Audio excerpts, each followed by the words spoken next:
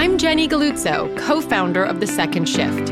Welcome to our podcast where we talk all things women, work, and well-being, how they intersect, our competing forces, and how to create and maintain personal and professional alignment in your life. Let's do this.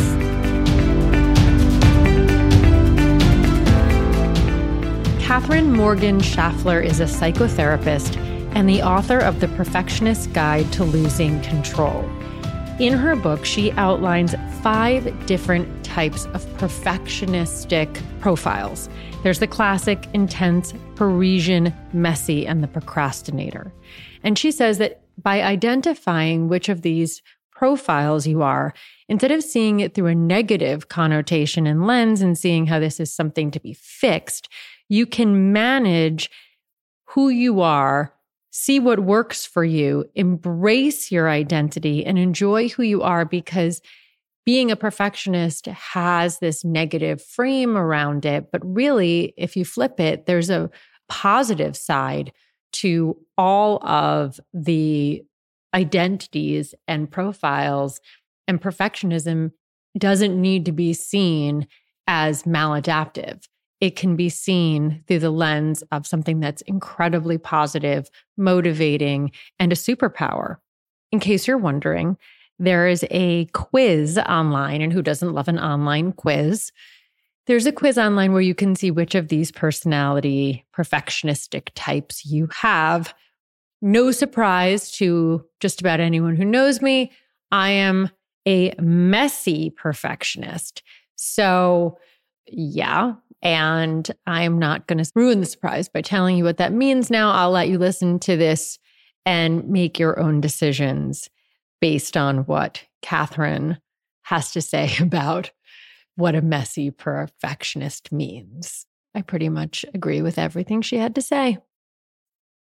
I came across your book, The Perfectionist Guide for Losing Control, and obviously the name jumped out and just spoke to me. I was like, what does this mean? And also, am I a perfectionist?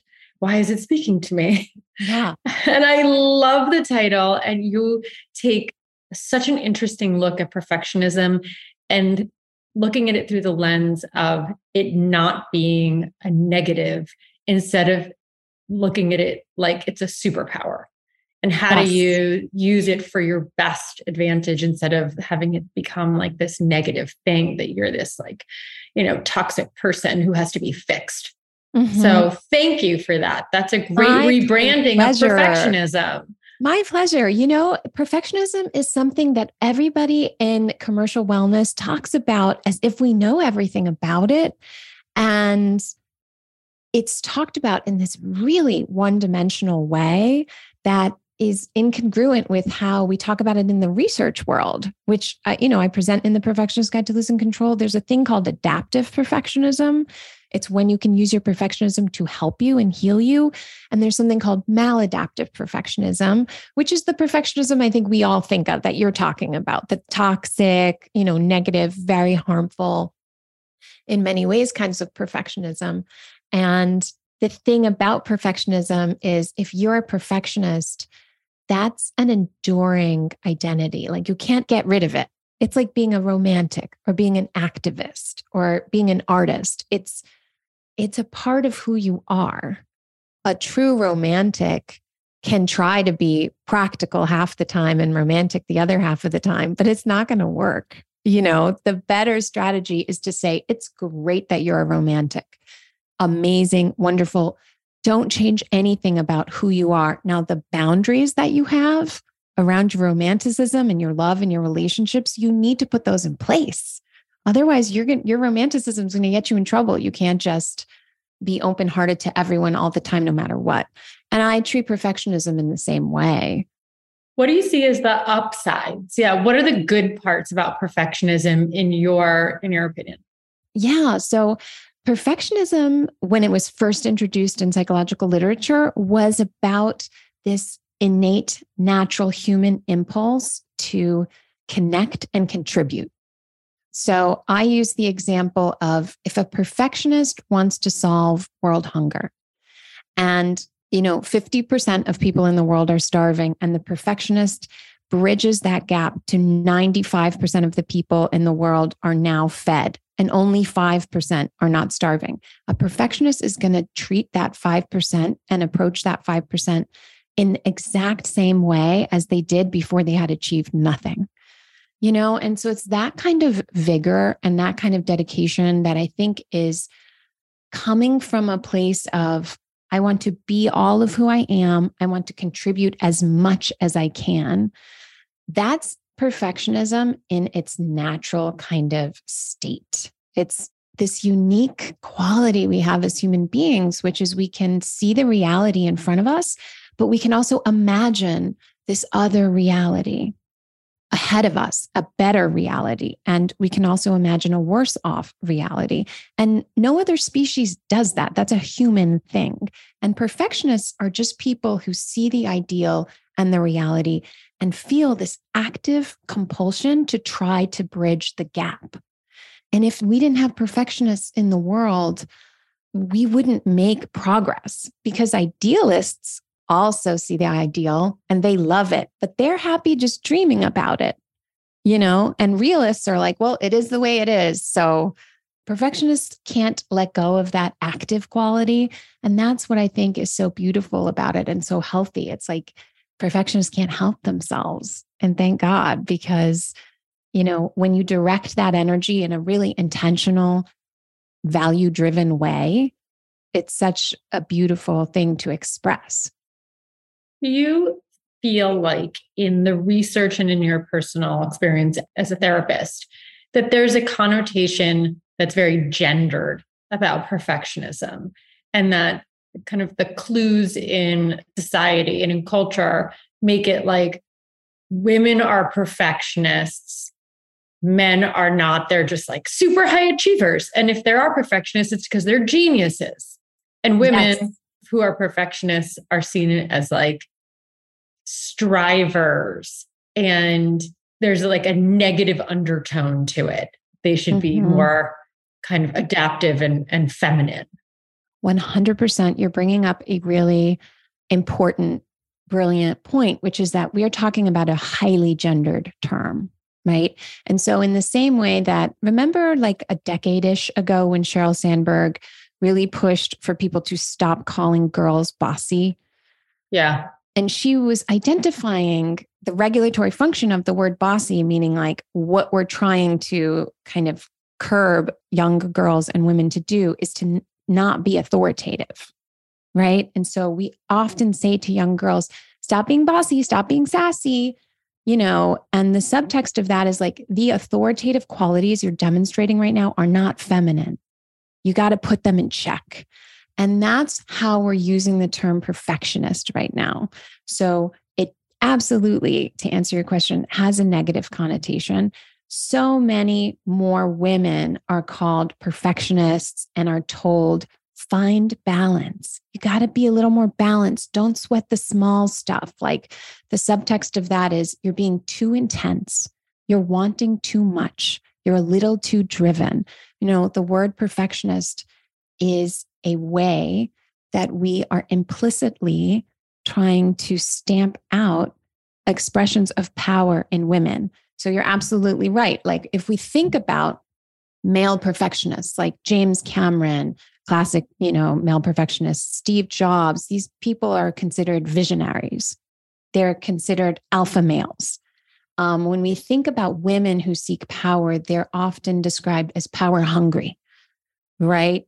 Or, like an Anna Wintour, for example, just like cold, the devil wears Prada. There's like villainizing of that. Serena That's Williams. Such a good point. Serena Williams, self-proclaimed perfectionist. She's assertive. She likes being visible in what she wears, what she says, all this stuff. And she is penalized for it in literal ways. It costs her games and, in so many other ways. And so women who in this moment in time don't hide their ambition and express power in perfectly healthy ways are told often, you're being too much of a perfectionist, just you got to balance out. And that's a really negative directive for so many reasons that I dedicate a whole chapter in the book to it, because I'd like to just kind of nip that in the bud. Like, can we not do that, please? I think about this also, like, think about it just from early childhood. Yeah. Right. I know you're not an early childhood expert, but you have now a little child, and I'm raising two boys. And it's been really eye-opening in terms of my perspective on feminism and just the way that we like gender things in society, because little girls, in my experience, this is my observations, bend more towards perfectionism from the get-go. They are much more, I see, the girls my son's age and the boys my son's age, the girls are so on it. They're organized for the most part. They're organized. They're on their homework. They understand the rules. It's like their prefrontal cortex is much more solid and active at a younger age, where the boys are like sloppy, messy, they're doing it and they're getting there, but it's not in the same way in which the girls are getting there. It's like they're on very different paths forward. And so in some ways, by making it a negative, that's how the women are by nature moving forward in their growth and maturity, we're like bringing them down 100%. To the level of where the men are, instead of making the men be more leaning towards their own perfectionism and excellence and striving and organization. So we're like going to the lowest common denominator instead of supporting what is really a more evolved and adaptive way of being. Yes. I mean, what you're hitting up upon is the way in which our own as parents, internalized idea of what gender is impacts the way we raise our kids. And I believe that the most powerful people in the world can harness both masculine and feminine energy. And if we want to heal the world, we need to allow our boys to be soft. We need to allow them to cry more. We need to allow them to be more gentle. And we need to, in addition to allowing them to being rough and tumble and whatever, and we need to allow our girls to be, I want to say, because this is the fastest way to say it, like a little more rude, a little more like unapologetic, authentic, a little more all the way on the other side. Because, it's like, if you think of the nicest person trying to be nasty or say something nasty, they're still going to say something really considerate. Right. And so our girls are not just going out into the world, hearing the messages that we tell them. They're going to hear the messages of the world, which are so much more limiting. And so in my house, I'm overcorrecting for that by allowing my daughter to be more on the like aggressive side. Whereas if everything was the way it should be, the ideal, I would try to curb her aggression over to assertive, because that's the healthier expression of communication and expressing yourself is like assertive is a great word. Assertive, aggressive. And we all, of course, want our kids to be assertive. Yeah. Assertive is the way to be. Right. But like the reality is like, she's going to go into the world, and if she's assertive, she's going to be told she's being aggressive. And so she needs to learn how to be both, because that's the unfortunate reality is that, women have to, and they're going to incur penalties for the way that they have to demand attention, respect, credit for their work, space, all of those things. Okay, let's just backtrack for a hot second. I want to get into your background and how you came up with this book, like where the idea came from. You've spent a lot of years as a therapist working, with patients, and now you've moved into becoming an author, soon to be releasing your next book, which is very exciting. Tell us more about you and how you wound up focusing on perfectionism. Right. Well, I don't know about the soon to be releasing part. Publishing is a slow industry, but I started this book because I worked just getting everyone excited. Come on. I worked in so many different clinical contexts, right? I used to work in residential treatment in LA with kids who were abused and neglected severely in the foster care system. So they became wards of the state and lived in this residential treatment center. And that was a lot of trauma and a lot of really heavy healing. And so I worked with that population. I worked in a rehab in Brooklyn. I worked, as the on-site therapist at Google, very international population, all different kinds of ages. I had a private practice on Wall Street. And so I had this constellation of different demographics, different ages, different cultures, different socioeconomic statuses. And I found that perfectionism was present in all of them, in both adaptive ways and maladaptive ways, healthy and unhealthy ways.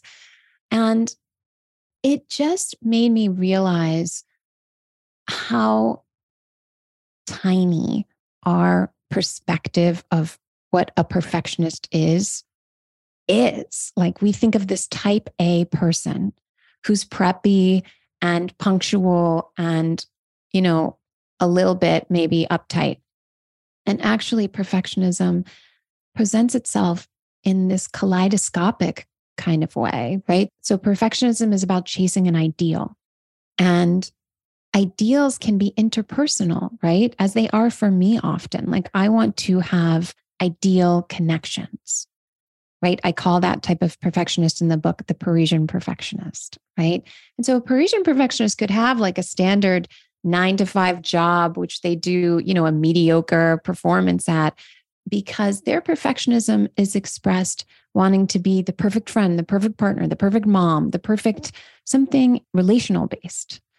And then perfectionism can also be expressed cognitively in the way we think. I want to perfectly understand this. This shows up in grief a lot. Like, I want to understand why this person died and why now this doesn't make sense, or why I didn't get this job interview, or why my partner left me. Like, I want to know that. And we have this feeling that if we can control the knowing, then we can feel better, which is not true. So in the book, you have 5 different types of perfectionists, right? You've outlined. They're the classic, the intense, the Parisian, the messy, and the procrastinator. And what I love also is that you have a quiz. So obviously I took it. I love a quiz. I mean, who doesn't love a quiz? Love a quiz. So that was very cool. And I am 53% messy perfectionist and 14% equally throughout the rest. Wow. Interesting. Did that surprise you? No, it didn't. And so what does that mean for those, like, interpret that for the... Okay. So messy perfectionists are in love with starting. So the beginning is perfect, and their strengths, each profile has strengths and weaknesses. And messy perfectionists, just zero anxiety about starting something. Not only zero anxiety, but they are excited about it. They have natural momentum, natural enthusiasm, tell everyone about it. It's amazing. They can hit trouble if they're not managing their perfectionism when they get to the annoying sort of slow tedium of the middle of the process. Because at that point, the perfection and romanticized like beginning where anything is possible has crumbled. And you're like having to apply for a license for your new business. And you're like, I don't know how to do this. I don't want to do this. And so that's sort of messy perfectionists. Procrastinator perfectionists are the counterpart to messy perfectionists. So they want the beginning to feel perfect, but it doesn't. They never feel ready. So these are people who are so thoughtful. They have great impulse control, which is such an asset. Messy perfectionist, not necessarily a strength of theirs, impulse control. And once they get going, they can really follow through and are very thorough in all the stuff, but they just always feel like, I'm not quite ready yet. And this is so interesting because it's not just about aversive stuff like starting a project at work that you don't want to do or doing your taxes. It's also about exciting stuff like planning a trip, going on a vacation, starting dating again, something that you do really want, but you just feel like, oh, I'll be ready when. And you end up just delaying it over and over again and feeling this paralysis, right? Parisian perfectionists, as we talked about, they want perfect connections. So these are people who are genuinely inclusive, warm. You don't have to explain to a Parisian perfectionist how important relationships are to your well-being. They just get it. They just know, like, if I achieve all of this stuff and have nobody to share it with and connect with, like, for what? I don't even want that. So you don't have to explain that to them. But they can want connection so bad and take shortcuts to connection that ends up looking like really toxic people pleasing. So that's where they get in trouble. Intense perfectionists like the end of the process to be perfect. So these are people who are focused on the outcome. So we talked about like a Steve Jobs earlier. That's a perfect, intense perfectionist. These people have razor sharp focus. They don't care if other people around them like them or not, which is, the opposite of a Parisian perfectionist who does care about that. And they are going to get the job done. The problem is that sometimes they're so over-indexed on achieving the goal that it's like, great, you got your family on this trip on time, and look around at the dinner table. Everybody is miserable. It's like you forget in the process to take care of your own well-being and the well-being of others. And the last one is the classic perfectionist, which is like what we think of most when we think of perfectionists. So these are people who do what they say they're going to do when they say they're going to do it in the way they said they would do it. They're highly reliable. And on the con side, sometimes classic perfectionists can end up feeling transactional with people because they ascribe to the motto of like, I want you to do this, but I also want it to be done the way I want it to be done. So I'm going to do it, and like, if you want something done well, do it yourself. And that doesn't necessarily lend itself to collaboration and like connection that you get from working on a team. And also classic perfectionists can feel really taken for granted because it's like, sure, I will, make the deck, plan the party, do the things. And I like doing that, but that doesn't mean that I don't want acknowledgement. And so it's kind of like, oh yeah, give it to her. She always does that. She knows how to do that. She does that well. She could do it in her sleep. It's like, well, yeah, that's true, but don't take me for granted, I would assume that these are obviously generalized, but if you fall in a category, does that mean that you fall in that category in all areas of your life?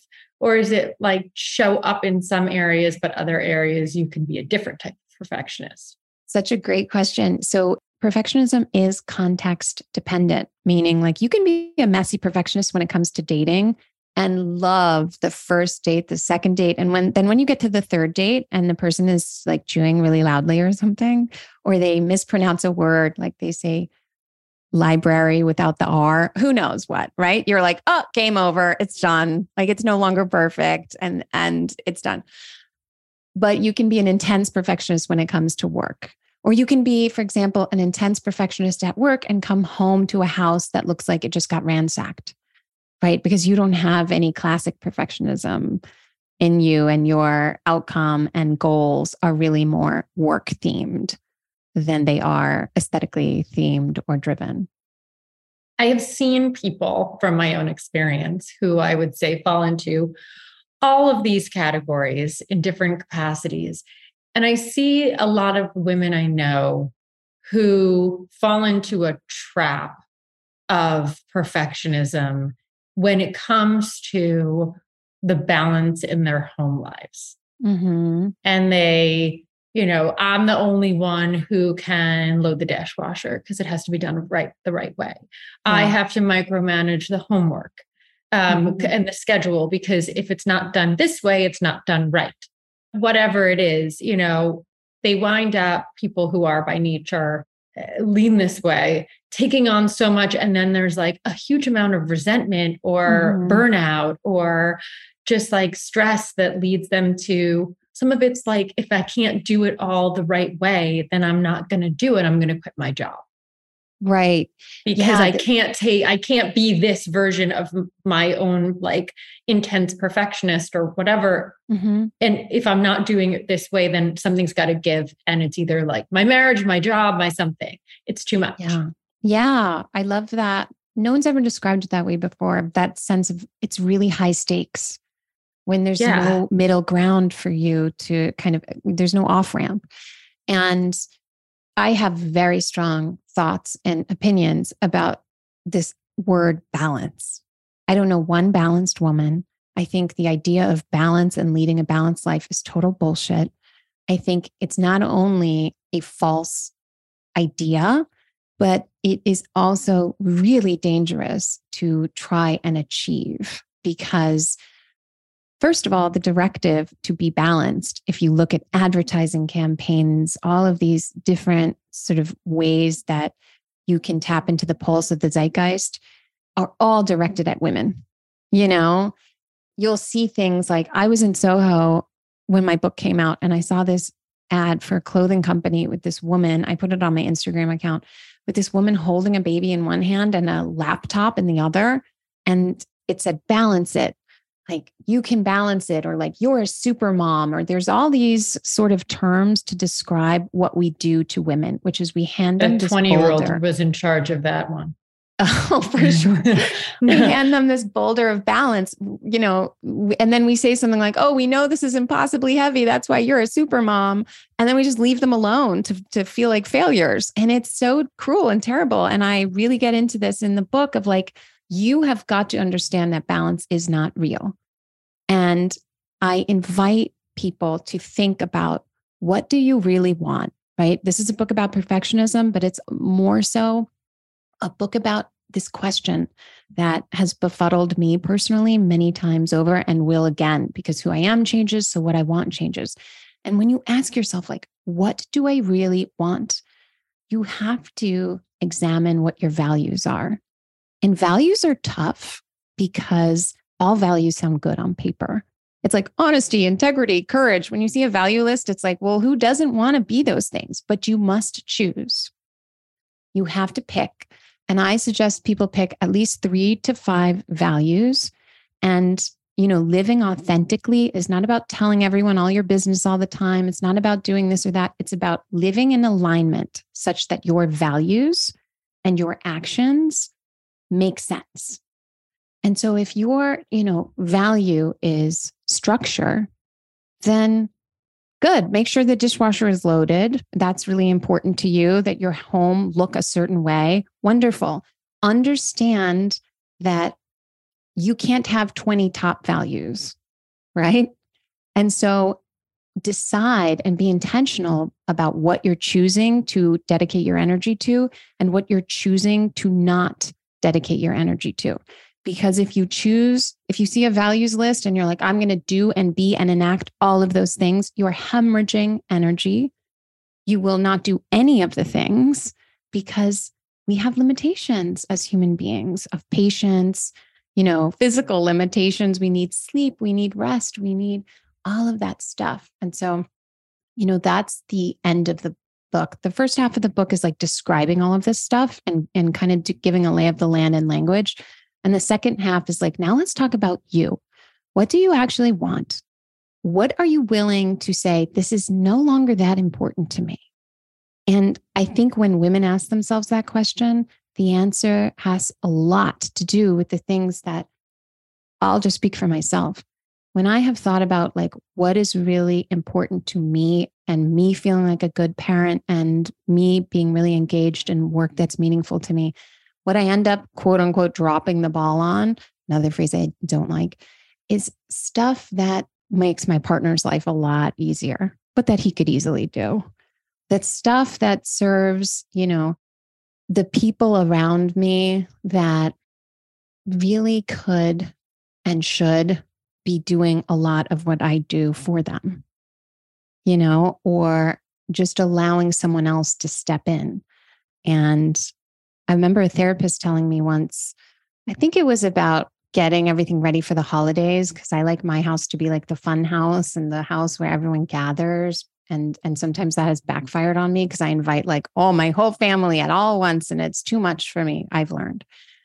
But I remember her saying like, if you don't do it, someone else will do it.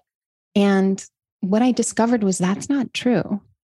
If I don't make sure my daughter sends thank you pictures to everyone who sent her a birthday present, they don't get sent. If I don't, do X, Y, and Z, it doesn't get done. And so you have to really be okay with that and see these pockets of your life in which things are not getting done and not perceive them as failings on your part, but perceive them as your understanding of your values and your limitations as a person. I was going to ask you how much of perfectionism is an adaptation to really either mask or cure a fear of failure. Well, that's the whole core of maladaptive perfectionism. So if you think about it as like, do you play to win or do you play to not lose? Healthy perfectionists play to win. They're excited about winning. Maladaptive, unhealthy perfectionists play to not lose. They play so that they don't fail, right? They feel like they're already inadequate in some way. And so a lot of their motivations are compensatory. They're trying to make up for the fact that, for example, I am not the smartest person in the room, or I feel inadequate in this way. So I'm going to make sure that I present so, polished and perfect, because that at least can make up for a little bit of all these inadequacies I feel inside that I'm trying to hide, that I'm scared make me a failure, and if anyone listening is wondering like, oh, I wonder if I'm a healthy perfectionist or an unhealthy perfectionist, like, let me kill the suspense. Everybody is both. Mental health is so much more fluid than we currently understand it to be. So we like to make these check boxes of like, am I depressed or not depressed? Am I this or am I that? And actually, mental health operates on a spectrum. And we use the categorical models of like, here's the diagnosis. Do you meet these 5 criteria? Because we need some kind of structure to help understand when situations are severe or becoming worse or becoming better. But the truth is that depending on who you're with, how stressed you are, how many resources you have at the time, whether you just had a baby, whether you just had surgery, like all of these other factors, those are things that impact your mental health also. And so I include perfectionism in that. That's really interesting to think of it as a spectrum because, like you said before, it's really dependent on the situation, on your upbringing, on so many different areas. And maybe the adaptive part of it is just reading something like your book and being aware of who you are, how you operate in different situations, why you operate that way, so that when it happens, when things come up, when you're in a situation or you find yourself doing something that you think isn't the right aligned behavior for your intention, then you can like check yourself. 100%. Mental health is not about the absence of struggle. It's about the presence of support. And so you can be dealing with the exact same problem. Let's just say your car won't start. And if you have a lot of support around you and you text a friend like, my car won't start, well, and she texts you back something funny and and then you have some kind of like connection through that, that's going to be a lot easier than if you feel like your car breaks down and you have no friends and then you just spiral and then you just, and it's not the event or the things that are happening necessarily. It's how much connection to ourselves we feel and how much connection to others we feel that makes the difference between a challenge and a struggle. And this is a lot of postpartum stuff because women often feel so unsupported in the sense that they are physically isolated because you can't just carry a newborn everywhere and you're still bleeding or you're still this or you're still that. And that's what makes, seeing the dishes pile up in the dishwasher and like other things feel like such a high definition version of failure to people because it's like there's a sense of isolation there, so perfectionism operates in the same way. It's so much more fluid than we understand it to be. I can't tell you how much what you're saying resonates and how much I think it's so helpful for people to, we read a lot and you can read a lot about mental health and mindfulness and all these things, but through the lens of perfectionism and seeing it as a strength instead of a weakness is such a good reframe. Because so many things that you read, it's like you could read that and all of a sudden you're like, oh, it feels heavy and it feels like, again, so much of it's about failure or things that you're not doing well. Yeah. And that can feel like such a, you're losing. Demoralizing. Yeah, demoralizing. Like you're losing, like there's so much work, that more work, I have to do this. And instead, into the reframe of it about how you can take this thing that you are pre-programmed to and use it as such a benefit to the rest of your life. Like, how have you seen people, or what example do you have or advice do you have for people to take what they take the quiz, they find themselves and they're like, yeah, that's me. There's my failing. How do you tell people to retrain yourself and see it in this positive aspect, or at least just not negative? What you're describing is, there's a term for that in the psychology world, which is like taking a strengths-based approach. And to me, it is the smarter approach. It is the direction of the future of mental health. And what that means is, instead of the way we currently do it, which is to examine a person for everything that's wrong with them and what their quote unquote disorders are, we're going to first mine for strengths. What are you doing well? What comes so easily and so natural to you that you don't even realize it's a gift? That is always the first invisible question in my mind when I meet with a new client. Like, what does this person do so well? And then you maximize that thing because the person is already doing it so well, instead of this approach we have now, which is like a dumb approach of, let's take your weaknesses and let's try to churn them into strengths. And we do that at the opportunity cost of like letting our strengths just sit idle on a shelf, because we're trying to be this version of a human being that is only strengths. And that's not real. As a human being, you will always have weaknesses and limitations. And even if you do manage to change your weaknesses to strengths, because you're going to grow and change, you're going to develop new weaknesses or discover new weaknesses. And so that approach that you're describing is called a strengths-based approach. It is the approach we should take with our children, with ourselves, with our partners, with our friends. And I think the way to offer a next step is to think of the word perfect. And the word perfect, its Latin root is perfecere, per, complete, and facere, done. And so the word perfect means complete. It means whole. And if you think of yourself as someone who is already whole, you're already complete, the day that you were born, you deserved all the love, dignity, joy, connection, and freedom that anybody could ever offer you. Those 5 things are birthrights. They are not earned. Okay? And you deserve all of those things just by nature of being a human being.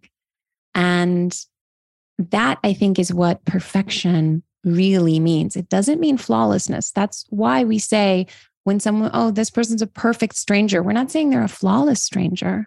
We're saying this is a complete stranger to me. And so just entertaining the idea in this very misogynistic world, what if you don't need one more thing, not even half a thing, to add to yourself before you are whole, ready to show up in the world, ready to be yourself and live the life you want? What if there's nothing wrong with you? That is the spine of my whole book. It's what I think you don't need to buy my book to ask yourself that question. So please just ask yourself anyway. It's not a rhetorical question. What if there's nothing wrong with you? It's just a mindset. Really, it's a mindset shift. What if there's nothing wrong with you? What if this is a superpower? What if it's all going to be, if I don't do the dishes, it's going to be fine.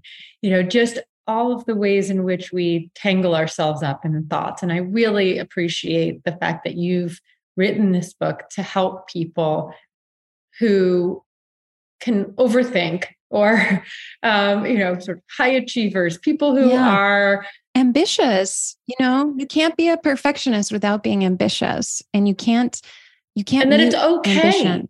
And that is not just okay, but wonderful.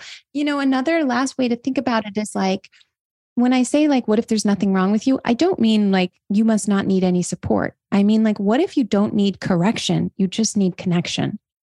Think about it that way. There's nothing wrong with you that you need to fix, eradicate, correct.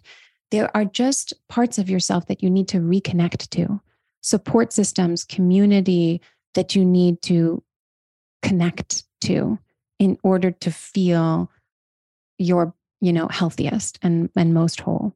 I just was thinking this while you were saying that. And I was remembering because my messy perfectionism likes like a challenge, right? Yeah. I like start like something new and, you get bogged down. So I was having a conversation. This is just an example from my own personal life of I was having a conversation with a friend about something that I was trying to do. And I was trying to like let go of, and I was like, I'm really having a hard time.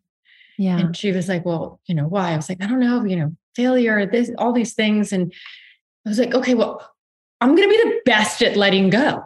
I'm going to be perfect at letting go. And I like gave myself this challenge. Yeah. And instead of seeing it as a failure, I like kind of rebranded it. And I was like, nope, I'm going to be really good at this. Yeah. And then it was a much easier goal to set for myself because it didn't seem like I was failing at something. It seemed like a challenge, but I was achieving the same goal. Right. Well, what you're describing a value shift and aligning your actions with that value. Like your value is not holding on to everything and figuring out how to balance it all. Your value is understanding your priorities and releasing the rest. And if that's your value, then you celebrate the release and it's no longer a failure. You're no longer dropping the ball. All of that language no longer applies. I love that example. Thank you for sharing that. You're welcome. I just like, there's a little piece of my crazy. But listen, I loved this book. I'm so excited for your next book. I think that your perspective is so important and so smart and so relevant to especially the second shift community. So Katherine, thank you so much for your time and for writing this amazing book, The Perfectionist Guide to Losing Control. Thank you. And if anyone would like to connect, I'm on Instagram at Katherine Morgan Schafler. And you can find the book and more of my work on my website, katherinemorganschafler.com. I've already heard from like 4 friends that I've sent this to where I was like, you got to take the quiz. And they all were like, can she be my therapist? I can't wait. I can't wait to get back to practicing. It's the soul of my work. I miss it a lot. All right. Well, I will put all that information as well into the links with the podcast. Thank you. This was so lovely. I really appreciate you having me on. Take care. Okay. Bye.